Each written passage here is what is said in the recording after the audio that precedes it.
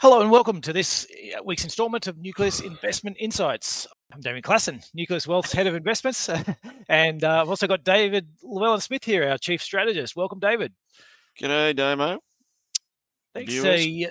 Yes, the topic of the day is an energy crisis inevitable. So obviously we've seen some pretty amazing price movements in energy over the last couple of months, and we wanted to have a bit of a deep dive into that today, looking at the bubble, demand drivers, supply drivers, and what we can sort of see going forward there. But before we start, quick housekeeping. Before we get started, if you enjoy our content and you haven't already, please click the subscribe button. And then you can click the bell notification if you want to be notified when we go live or when we have a new webinar that you can watch. Alternatively, we are on a whole bunch of other podcast platforms. You're welcome to follow us on any of those as well. For anyone listening in lives, feel free to drop in questions along the way in the YouTube live stream chat, and we'll try and get to those as we're going. So with that, I might jump straight into the slides and just looking at the agenda for today. So really what we really want to do is look at the hype, I think, behind the amazing the energy bubble as much as the fundamentals. And so yeah, a really bit of a contrast at the start between the hype and then some of the demand supply drivers, and then how we can see these resolved. Dave, I might jump across to you for the first one. So looking at the amazing energy bubble. Yes, well, it is amazing. Well, perhaps it's better to say it would have been amazing if it wasn't like bubble number 75 coming out of COVID, because it's been a rolling sequence of them. So this one is probably the most amazing of all. That being said, some of the price movements in energy worldwide have been nothing short of extraordinary and unprecedented. So I could have picked a million charts, but I've just picked one, the best one basically, to give you a sense of it, and that is European gas price, which has gone up over 1,000% over the last 12 months. But I could show you thermal coal's up 450, coking coal 230, oil 100. All of these energies are up, spectacular quantities. Other than oil, they're all at absolute record highs by miles, and that's just the tip of the iceberg. These are just some futures markets. There's the spot markets I could show you, plus various other indices around the world of these different energies, and they've all gone completely nuts.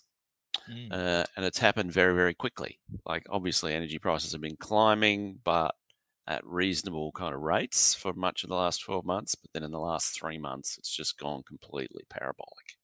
Yeah, but it is worth saying that the longer term futures are much lower though. So absolutely, so they're all in very steep backwardation. So futures markets are all saying this is very temporary. Yeah, and so actually, let me just explain that for anyone who's not sort of on top of the futures market. Is basically what you can do is you can buy these things for a future delivery date, and so and the prices we're sort of showing here are some of the very near dated deliveries. But if you go out a year, 2 years, 3 years, these prices fall right back down to current to sort of prior levels based on the not quite prior levels. That's an interesting point.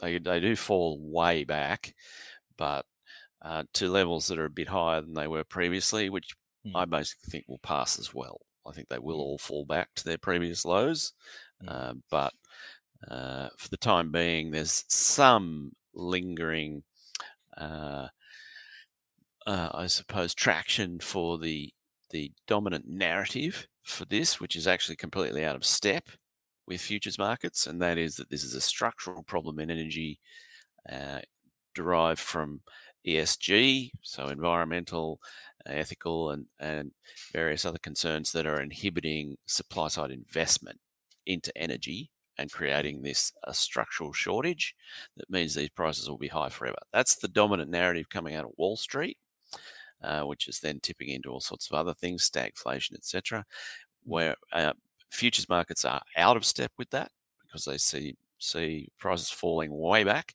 but it has impacted them to the extent that prices are projected to be higher than they used to be.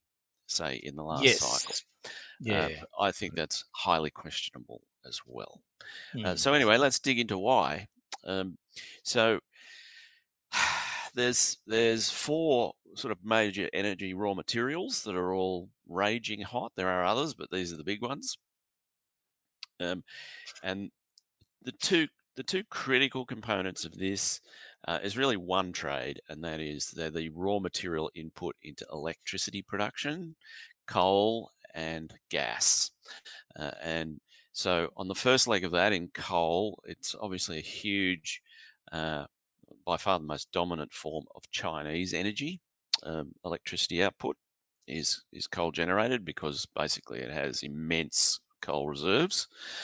And so its coal demand has gone, really bananas this year. At one point, I think it was up about 16%.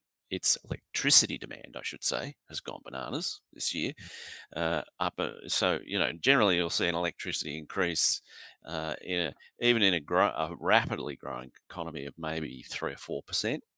This year we saw 16, and so obviously that was a huge demand shock for the Chinese grid. And that sort of landed on top of already depleted coal inventories. But the question is it sustainable? Well, if we look at my two charts I've got up here, is one, the main driver of this huge kind of demand surge for Chinese power is actually exports, and coming a lot, very much out of the US and its huge demand side stimulus. So there's a chart here showing you just how far ahead of trend goods demand is in the US, and as it happens, it's about 16%, matching the peak of Chinese power growth earlier this year. It's now down to about 5%, by the way, so it is falling away. Or growth is coming back, as it were. And so the first question we're going to ask is, is this huge spike in US demand going to continue for goods? This is specifically for goods spending. Yeah, and it's mirrored around the world, isn't it? In terms of this, is people who can't spend money on haven't been able to spend money on services or travel, and instead they've been spending money on goods. Yes. And so the question is, does that continue? Yes. And yes, for us, the answer is yes. Well, we'll come back to whether or not it continues, but that's been one of the there is a kernel of truth to what's going on in these energy markets, and that's one of them, where we have had this huge surge in power demand in China. And the second chart I've got up there shows you why it's hit the power grid so hard, and that is the Chinese economy is just fully leveraged to electricity output in it because it's so industrial. Most developed economies, it's industry constitutes perhaps 15% of power uptake. In China, it's more like 60 or 70. So it's just when it's been struck by this big export and external boom, it's been very power hungry, and so that's driven up consumption hugely. So that's your coal story, more or less. On the second, sorry, Damo, you want? Well, yeah, it's worth saying. So the Mongolian coal as well. So there was some blockages there. Oh, these are only the demand drivers. Okay, right. We'll Sorry. come to supply. Supply and then the second leg of this is gas, and gas demand's been very strong in Asia for the same reasons, because coal's been short. But the real gas crisis has hit in Europe, and again, there's some weather-related stuff in this, and which helped sustain demand and boosted it. But the main issues for gas are actually on the supply side, so we'll come back to that in a moment. And the third factor, which has really driven the oil price up, is on the demand side, is US reopening, which has sucked in a bit more oil, and the same globally as other economies have reopened. Demand's still well down on where it used to be, but it's started to rise, and it has, for the time being, drained US inventories because supply hasn't yet responded as it has in previous cycles, which is a good jumping off point for us to get into the supply Well, drivers. and I suppose on the demand side though as well, you'd also say we don't know for sure in terms of what's going to happen in terms of cars, but there's a reasonable chance that you see a lot more driving and less public transport going forward. So certainly there's been a lot of demand for cars. That's absolutely the case. Yes. Yeah, So oil demand's on been the flip solid side in though, the US. yeah, but on the flip side is we don't know how much working from home offsets that. So if you have 20% fewer public transport trips and 20% more car rides, but then your overall car rides falls because there's more people working from home, then where that balances out, nobody really knows. Yeah. I would argue that other than a little bit of weather and the very large goods demand coming out of the US at the moment, by far the biggest factors in what we're seeing in energy at the moment is the supply side drivers. So, going through our three energies again, and we'll start with coal again in China. China's just seen an entire kind of I don't know what is the collective adjective for butterflies.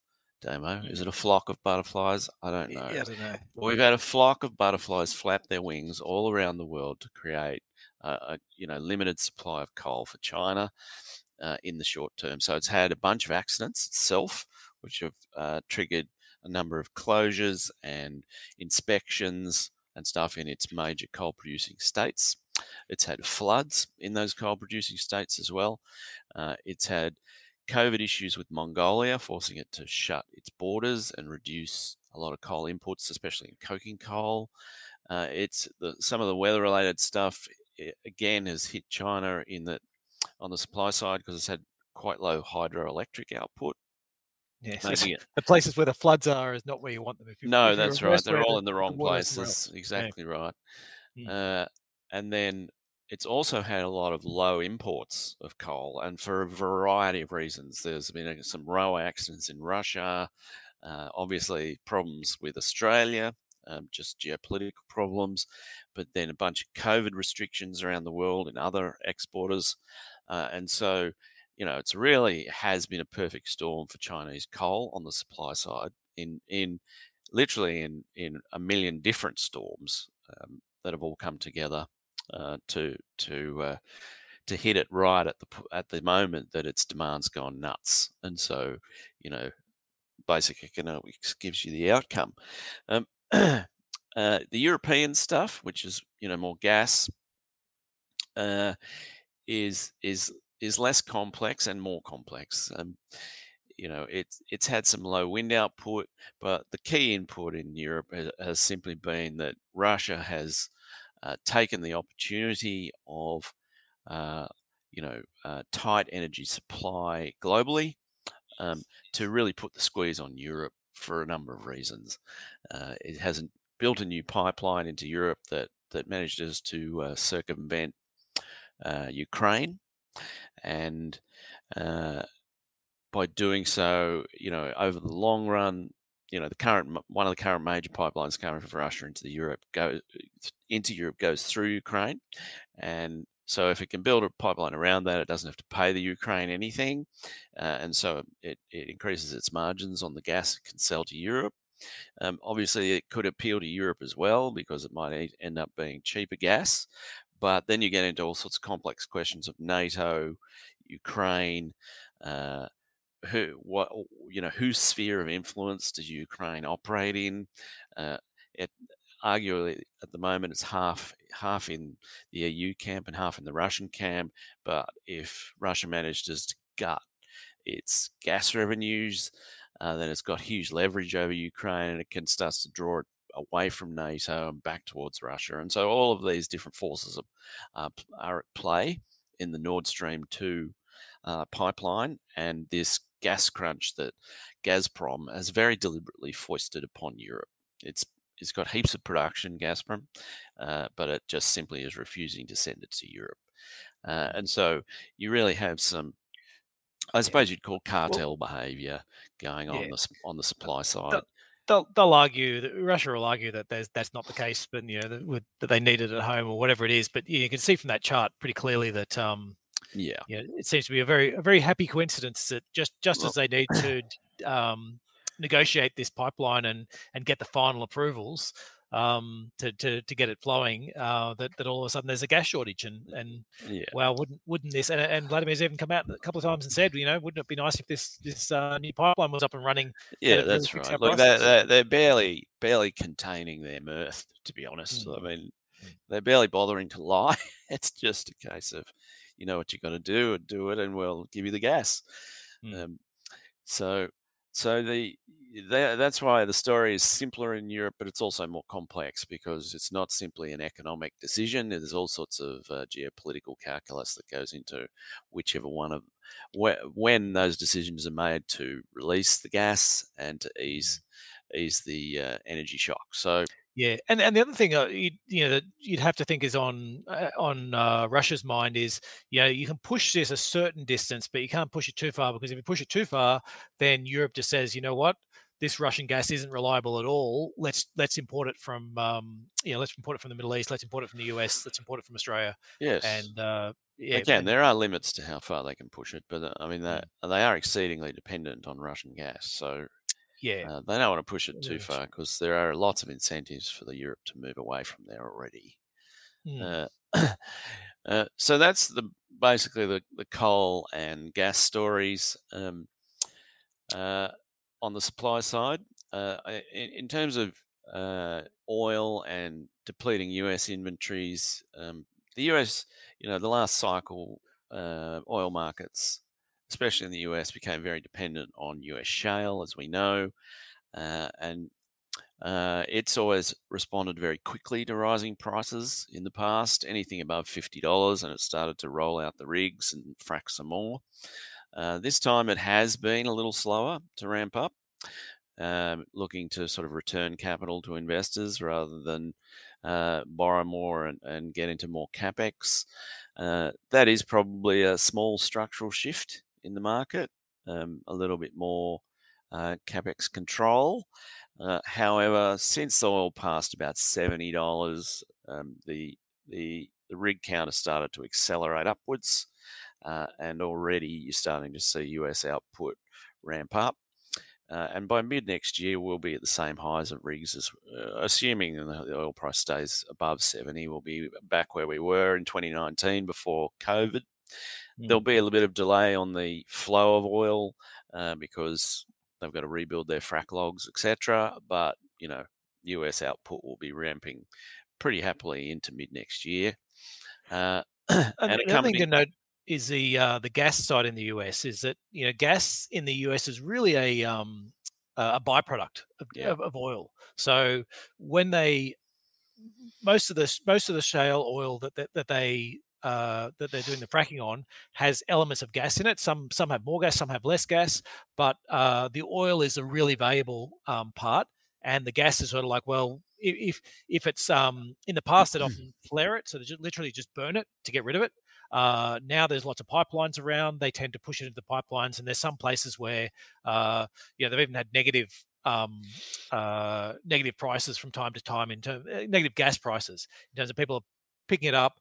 It costs money and there's environmental issues to flare it, so they're happy to just actually pump it into pipelines and even make a small loss, because the oil they're getting out is so valuable. So as the oil picks up, you'll also see more gas production. And it's worth noting that US gas inventories are a little below average at the moment, but there's been a lot more US exports of gas as well over the last couple of years, and so I guess what I'm saying is that they're managing to keep their inventories not far away from where they used to be, even with increased exports. And so as the oil ramps up again, you'd expect to see more gas exports sort of that's coming right. on. And there is an insane gas arbitrage at the moment between Europe and the US. Well, the US Mm, natural gas price is sitting at about $5. In Europe, it's at, I didn't look at what the latest price was in the chart, but it's it's whatever it is, $100 or something. And yet mm, the US could ship that gas to Europe for 10 or 12. So this is Yes. something of a lid on what how hard the Russians can push, because the Europeans can turn to pretty good volumes of US LNG, and Russia, cost Russia market share. So so there should be a resolution for both, and yes, there'll be a lot more US gas coming online, and as we know, they've got a huge LNG export boom underway. They're already closing in on Australian volumes, and they've got just an unbelievable quantity of LNG export plants in the pipeline with approvals. Not all of those have capital and FID, but there's heaps coming on stream. Also, heaps of gas coming from Qatar in about 3 to 4 years. So, I mean, the final point to make on supply basically is that there really isn't any ESG constraint. That argument just looks made up to me. There's heaps of energy, raw materials floating around the place, but we have had this perfect storm of demand and supply in the short term. Yeah, I mean, I wouldn't say made up, because there are there's I guess for me, I look at it and go, there's the big long term projects. Like if you found an offshore if you found an offshore oil supply, and you're looking at, do I tap this and then run it down? You're probably talking 10 years or so just to get oil out of the ground, even if you're going really quickly on the whole thing. And then you're running it for 30 or 40 years. You're well past 2050 at that point. And some of these things take 20 or 30 years to get up and running. So by the time we've hit net zero at 2050, your oil well will just be coming on. And that's very different though to the short term stuff. So there are some ESG issues playing out in those bigger, longer term projects. But the issue is the pauses in that, and that might slow down today, but we're not going to see the supply effects of that for a decade or 2 decades. So it's the decisions that were made 2 decades ago that are determining, or a decade ago, that are determining what new oil is coming on today. In those big projects. The flip side is the US projects. There's the shale stuff, which turns on and off very quickly, so they can get up and running within a year or two. And often, Dave was speaking about the frac logs. A lot of the ones have, effectively drilled it, got it all ready, and then blocked it up. And then when the prices are high enough, they can open it back up again and let it out. That's not as probably not as the volumes there aren't big enough to sort of handle huge swings, but they're certainly at the margin. They're a lot faster to react in terms of those shale. I might accept you, Dave, for a few questions actually from let me just add. Okay. Just in terms of the ESG stuff, yes, absolutely. I mean, in terms of today's price action, I don't think it's relevant. So anyway, yes, go on. Okay, so a question from Sasha: is EU's move from long term to spot contract for gas part of the price problem? Good Lord!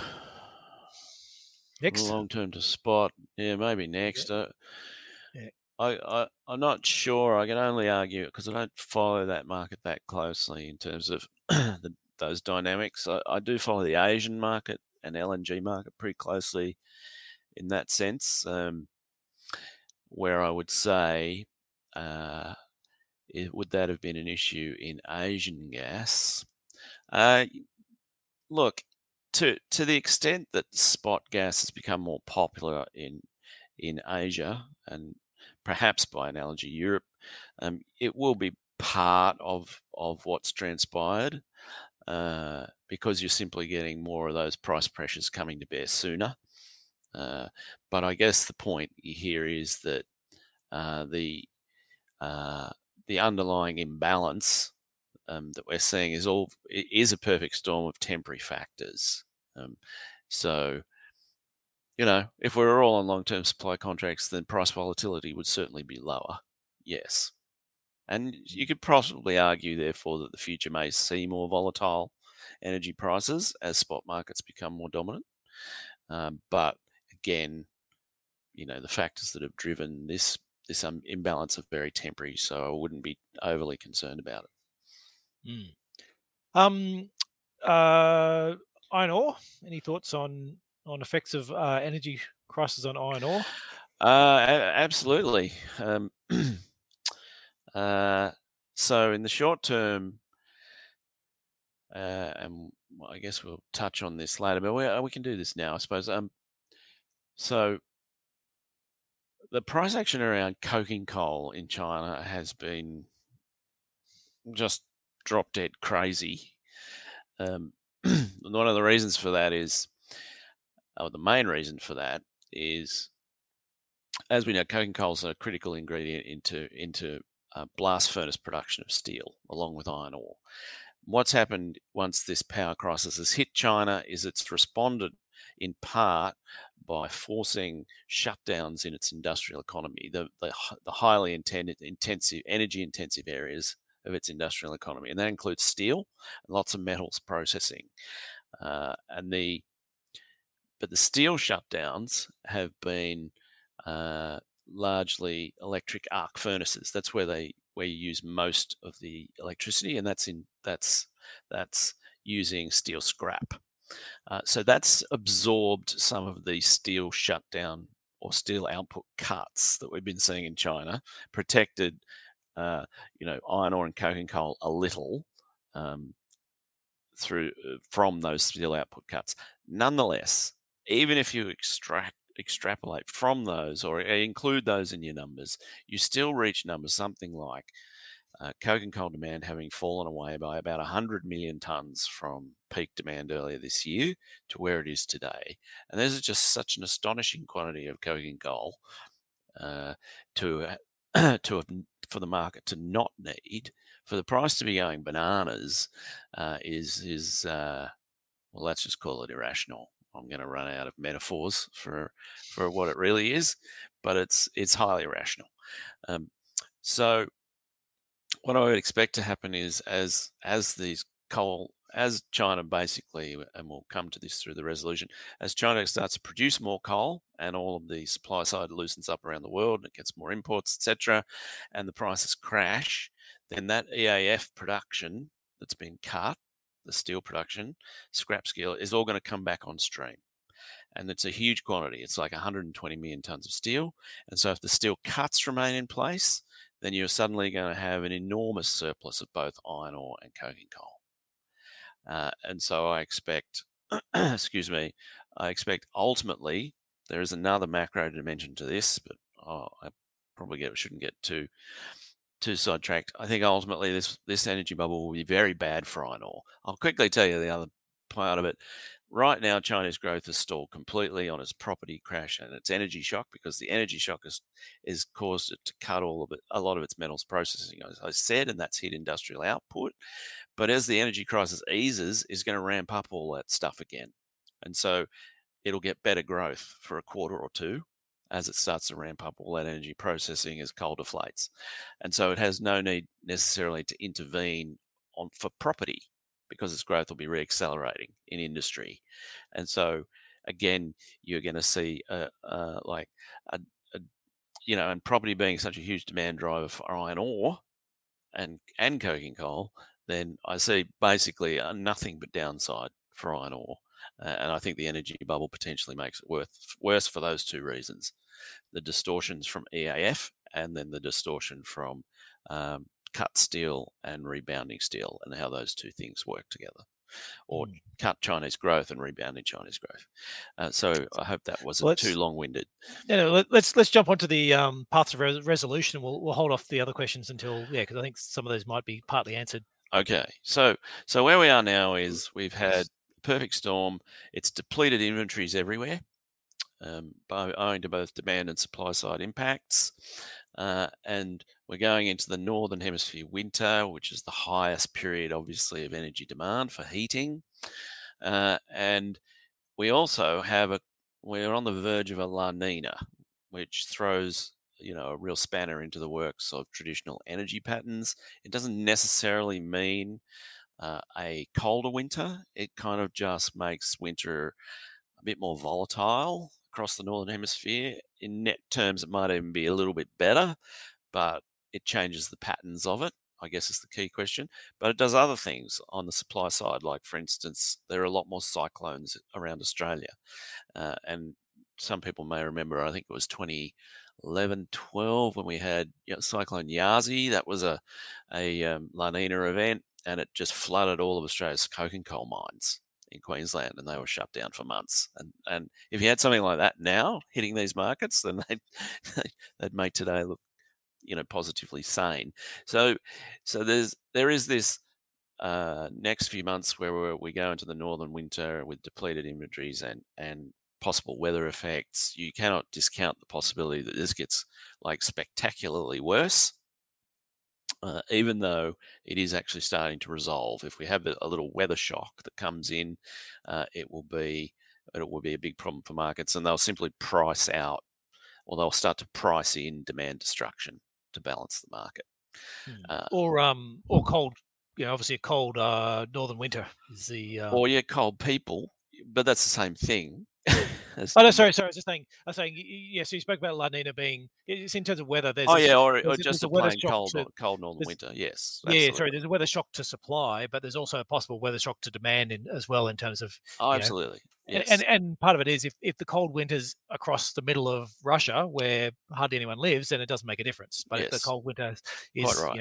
a few hundred kilometers or whatever further east or west, and Yes. next thing you know, it starts affecting big population Quite right. in China or in Europe. So today we're in this febrile situation where it's volatile. Nonetheless, we maintain that this is a cyclical problem, not structural, as pretty much Wall Street is arguing that it's structural, and I think rather cynically to blow a big fat bubble. So anyway, that's what it does. So how does it resolve? So we think that this extremely elevated goods volumes that we're seeing out of the US will just slowly diminish as it reopens to services and spending gets reallocated. Uh, there may be, there are going to be other economies opening and closing, and it's really, really impossible to predict precisely. But we think that the spike has been so full on out of the US that it is likely, in net terms, to diminish over the next 12 months. So that impact should wane steadily. Chinese coal is already booming on the back of crazy prices and official intervention. So the low they reached during their little perfect storm was a month or two ago at about 10.4 million tonnes per day output. They're already back to like 11.6, and they're going to get it to 12 really quick. I think certainly within 6 months, probably 3. And so I just think thermal coal is going to crash. In fact, it has crashed over the last 2 days. It's been slammed, and I think, without weather intervening, I think thermal coal's in real trouble already, basically. So I think that bubble's going to pop. As I just went through with coking coal, I just think demand for coking coal it's been absolutely clubbed, and it's kind of been rising in sympathy with thermal coal, because maybe you can use some better quality coal if in power generation if you need to. Certainly been a massive speculative element, and hoarding has piled into both these markets.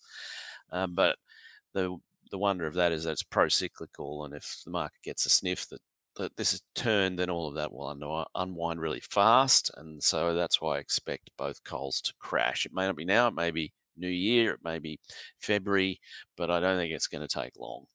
I think coal is in trouble already.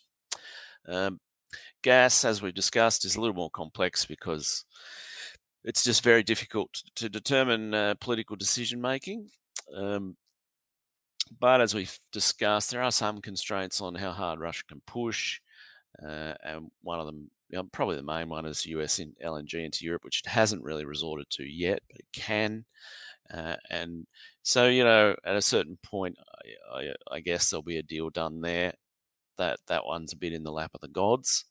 But the one thing we should factor in is if coal starts to break, it will break gas, because they're effectively the same trade. Like both produce electricity, and so you can rotate from one to the other in your grid when need be. So if coal really starts to come off, it will be difficult for gas to be sustained at extreme price levels. So in other words, we expect the whole thing to come a cropper pretty quickly. Now this has a flow on into all kinds of different investment markets. We've been arguing all year that we will be seeing a commodity rout coming out of the COVID reopening. This energy bubble pretty much came out of the blue. Even the Wall Street bulls were not predicting coal and LNG to suddenly take off. It's not something that we foresaw, and as I say, I really do think that it is a bit of a perfect storm. So I think it will pass relatively quickly. But for the time being, what it's done through, as we mentioned before, is it's created some demand destruction in China already because prices have gotten so high, and the main component of that has been cutting metal supply output, and so that means all metal prices have started to rise and blow off with the energy prices.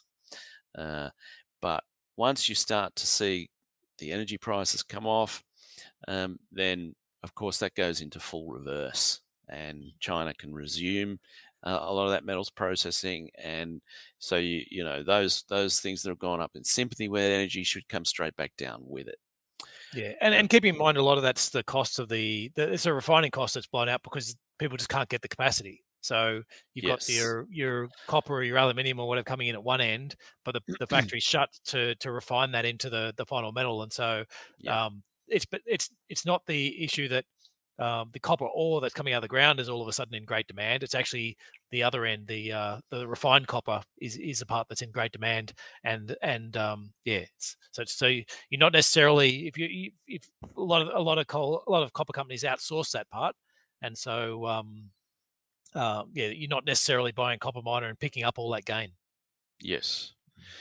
So the point is, you've got a whole bunch of these pro-cyclical forces that simply roll over. Well, pro-cyclical up, rolling over when energy does, and becoming pro-cyclical down. And then on top of that, there's a convergence here of a whole bunch of things that aren't very good for commodities, which is, the Chinese property bust is still getting worse.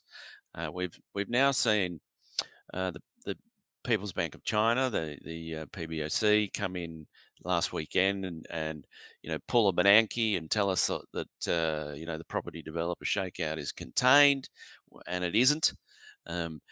It has managed to sort of talk down some spreads for this in the short term, but it still looks to me to be the cat looks out of the bag to me, and principally the principal reason for that is there's been no change in the regulatory environment, which is really driving it, and a political or calculus still seems to be to use this huge export boom to deflate property, especially the developers, not necessarily property prices, although they have started to fall, but certainly to demolish the developer sector, which has simply gotten way out of control in China, and so that remains on track, despite the PBOC reassuring that it's going to try and keep credit stable. The authorities, for instance, last week launched a new anti-corruption program through the financial regulators and the bank and the banks dealing with the developers, and so the developers just have all sorts of funding problems from spreads through banks through falling sales because the market is spooked, and so property in China remains somewhat frozen, and it doesn't look like they've done enough to stop it to me. So all of this energy bubble and bust, I think, converges with that. And as we forecast for all of this year, US growth is also sliding really fast. Even though the goods demand is still there, its overall growth is coming off all of the huge growth rates, and we still expect that good stuff to slide away, and most critically, not just in terms of growth rates, but actual volumes. That's what matters to commodities. So that's what we think will happen over 2022. And then, as all of those things happen together, then you're going to get an easing in the supply side bottlenecks that we've still got going. There's some amazing material floating around at the moment on US ports, and how they're seeking to manage, this incredible kind of volume spike of the inflow of goods, and how jammed up they all are and what they're aiming to do about it. And it's everything from, using smaller boxes and packing containers more than they used to trying to work 24 hours a day. But it's like a traffic jam at the moment, where everybody's slowed to a crawl. Nobody really knows what the answer is to the tailback. It's lots of little things, but at a certain point it clears, and then suddenly it doesn't just go back to 60 kilometers an hour, it goes up to 100, because you've created all these efficiencies while you were, in the congestion, and so everything works twice as well as it used to, and your prices suddenly crater. And so we see that coming as well. And I guess keeping in mind though that it's really hard to tell whether it's going to clear. It Even is. the in Well, terms of people yeah. analyzing traffic jams is a great example because nobody really knows exactly what the cause was that tipped it from everyone going 100 kilometers an hour to everyone dropping back to 15. Yes. Yeah. The and tailback is one of the great mysteries of the modern universe. Yeah, and Yeah. you can never really tell as well that what then all of a sudden clears it, and next thing you know, everyone's back going at 100 again. And Yes. so, knowing that, I guess there's this thing about saying, well, will goods demand stay so high forever and just keep growing, and we'll never be able to catch up in terms of capacity? And we're going, well, no, we don't think that's the case. I think it'll be a mixture of improvements in processes and that whole goods demand coming back to something more normal that just. Yep. And when it frees up, we fully expect it to free up quickly. So you got a convergence of all these deflationary events, but for the time being, the dominant narrative coming out of Wall Street and kind of monetary narrative in the US is stagflation, as these supply side impacts limit growth and prices go up. We don't buy into that, but the point is that the Fed is kind of being spooked into tapering at this point, because you've got you do have lots of heavily distorted markets by this free money, and there's lots of people arguing now that this inflation is embedding and becoming structural, and so the Fed looks like it is going to taper, and that's probably going to give us a reasonably strong US dollar, which is another headwind against all of what that adds to the pro-cyclicality on the downside that we're talking about here for 2022. So we're not saying this happens overnight, and we don't know. There's lots of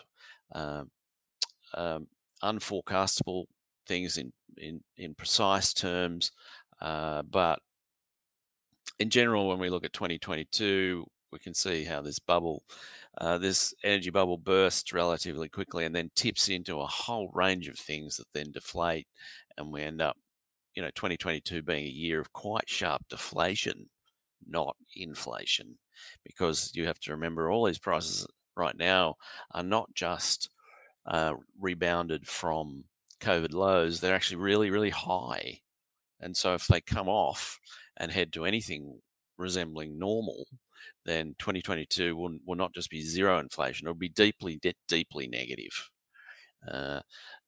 Across all of the supply side strains that we're seeing now.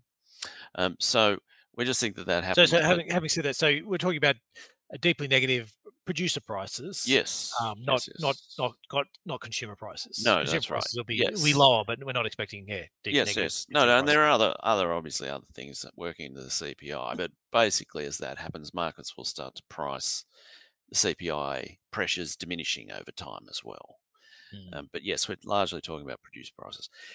So, at the moment, we've got a yield backup going on globally, and as markets kind of spooked by all of this and are looking, starting to price in stagflation, or at least inflation, if not stagflation, and that's starting to do a couple of interesting things to other asset markets. The Australian yields, for instance, have outpaced the US, and we've reverted from, we were at a discount.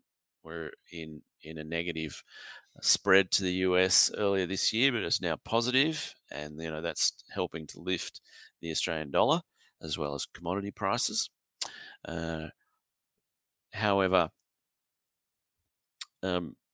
again, we don't see that lasting. We think that as these various short-term distortions come out and begin to deflate, then the current yield back up will roll over. Certainly at the long end, like the further that we get into a Fed taper, I think the markets will eventually.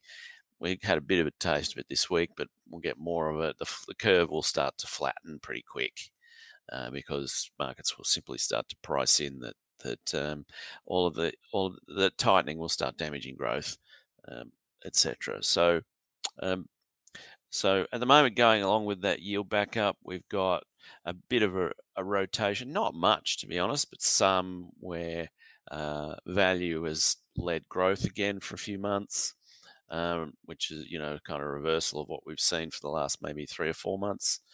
But growth is still doing okay, to be honest.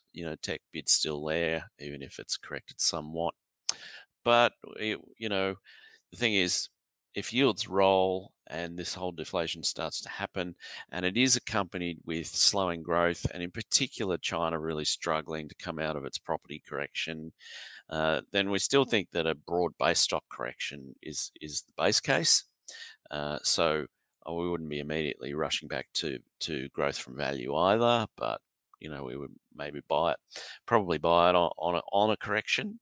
And at the moment, we're still very short miners, and we're out of banks for the same reasons, because they're cyclical plays, and we see this pretty extraordinary kind of cyclical blow off in growth and prices and commodities and the whole risk on complex, if you like. We see it all reversing next year. Just couple of quick questions. Yep.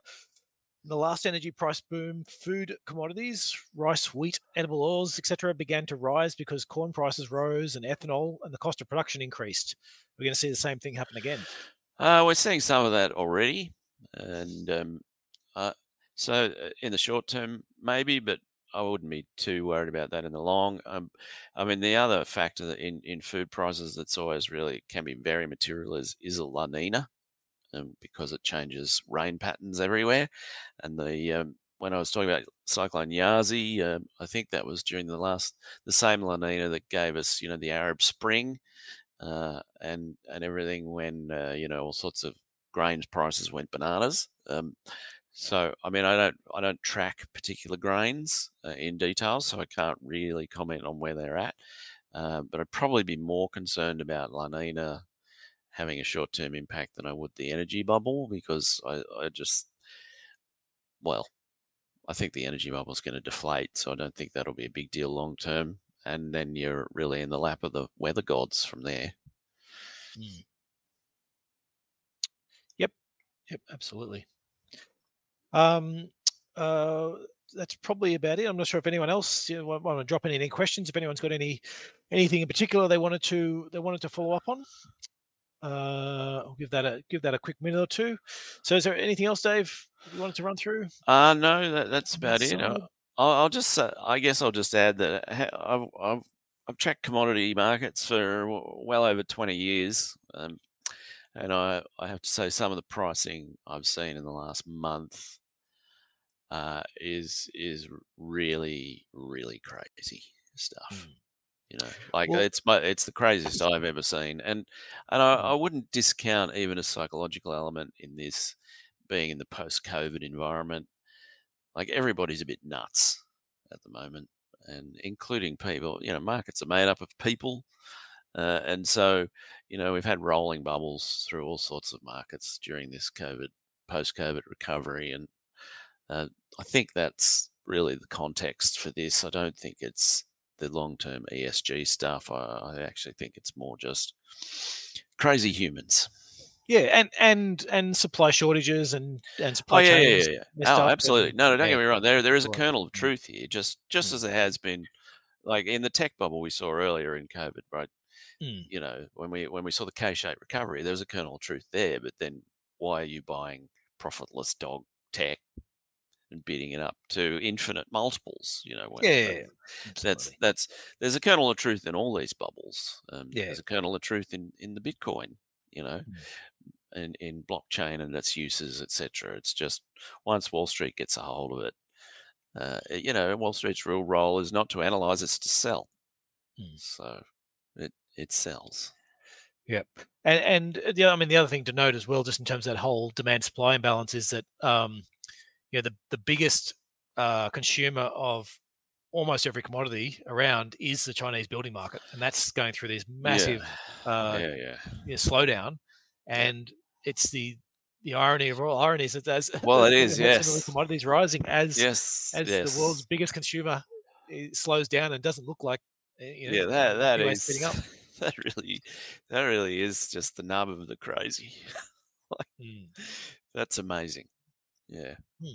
So just got some questions around along the Aussie dollar. So how long before it goes south, and how far north can it go before it does? Well, it's been at record short positioning, so I mean it's vulnerable, as we've said many times, to a big squeeze, and that we've got that underway. Which pushes the price up, pushes the Aussie dollar Yep, up versus yeah. the So nickel. I don't know, but but I mean, we'll put it this way: we pulled off some of our US dollar hedges and haven't put them back on yet. Um, uh, I would have thought anything up at 78, I'd be like going in with both hands. But it may not be to get there. I mean, as I say, I think the coal dimension to this looks like it's in trouble already. Mm. So, I But mean, again, it it's the also weather thing as well, isn't it? It's this well, and you then get the these weather weather's events. the weather thing is the real problem to say anything with uh, any confidence. So, and that probably takes you to the end of January. But what I would say is, given our outlook, is the spike is hopefully it flushes out a lot of those shorts, and then the spike will be a fantastic opportunity to Mm. buy offshore stuff. Yeah. And I So mean, net effect is anyway. Look, for anyone who's a longer term, investor, is we're expecting it to be lower than where it is today. In 2 or 3 years' within a time. year, Yeah. yes, But this question is, absolutely, does it rise first? And there's a yeah. Because I do think one thing markets have got completely wrong is the RBA. Markets are already pricing in rate hikes here in next year, I think, maybe the end of next year. Mm, And I just think there's Buckley's chance of that in Australia. I mean, maybe on the outside chance that we get zero immigration, we might be starting to talk about it in 2023. mm, But Australia just got so many tools that it pulls, or levers to pull, that it does all the time deliberately do so to embed deflation and keep house prices high, including macroprudential now as well. That I just think the market's got the wrong end of the RBA stick completely. Uh, and there's all this talk now. There's a federal election coming. There's talk of an RBA review, and that review is going to be all about how it failed to generate inflation. Is it really going to pile in at this point with rate mm. hikes? I mean, I think Yeah. that I think the market's very wrong on that. Um, uh, sorry, where was it? What was the question? It was how far can the Aussie dollar rise before it falls? So yeah. All right. Yeah. Well, so in short, yes. I just think Mm. a year out, yes, with Yeah. that kind of outlook for the RBA and potential Yep. commodity And, falls and and Chinese property and yeah. that extends to most of that investment view. Really, is that it's that similar thought as, look, that we think the direction is down for a lot of these, but it's not impossible that you could get a spike higher, and if you get the Yep. wrong sequence of events, the spike higher could be really big. Yes. And actually, keeping in mind though as well, most of the effect you're seeing in these commodity prices isn't flowing through to stocks anywhere near what the increase in price is. No, So at yeah, all. That's no, really that's really something. So that's telling you that, I mean, I guess the stocks are following the futures market really, mm, and they're just saying that this is temporary. yeah. Um, Excellent. Well, I think maybe on that note we might leave it there, Dave. yep, Um, good. Thanks everyone for listening in. Don't forget to click that like button. And if you know anyone else who might get something out of today's episode, we'd love you to share it with them. If you want to see any more of any of our previous webinars, head over to nucleuswealth.com/content. To stay up to date with news from us, you can follow us on social media. We're on Twitter, Facebook, LinkedIn. Most of those we all have something on. And thanks again for tuning in. From myself, David, and the rest of the team, we'd look forward to seeing you at the next one.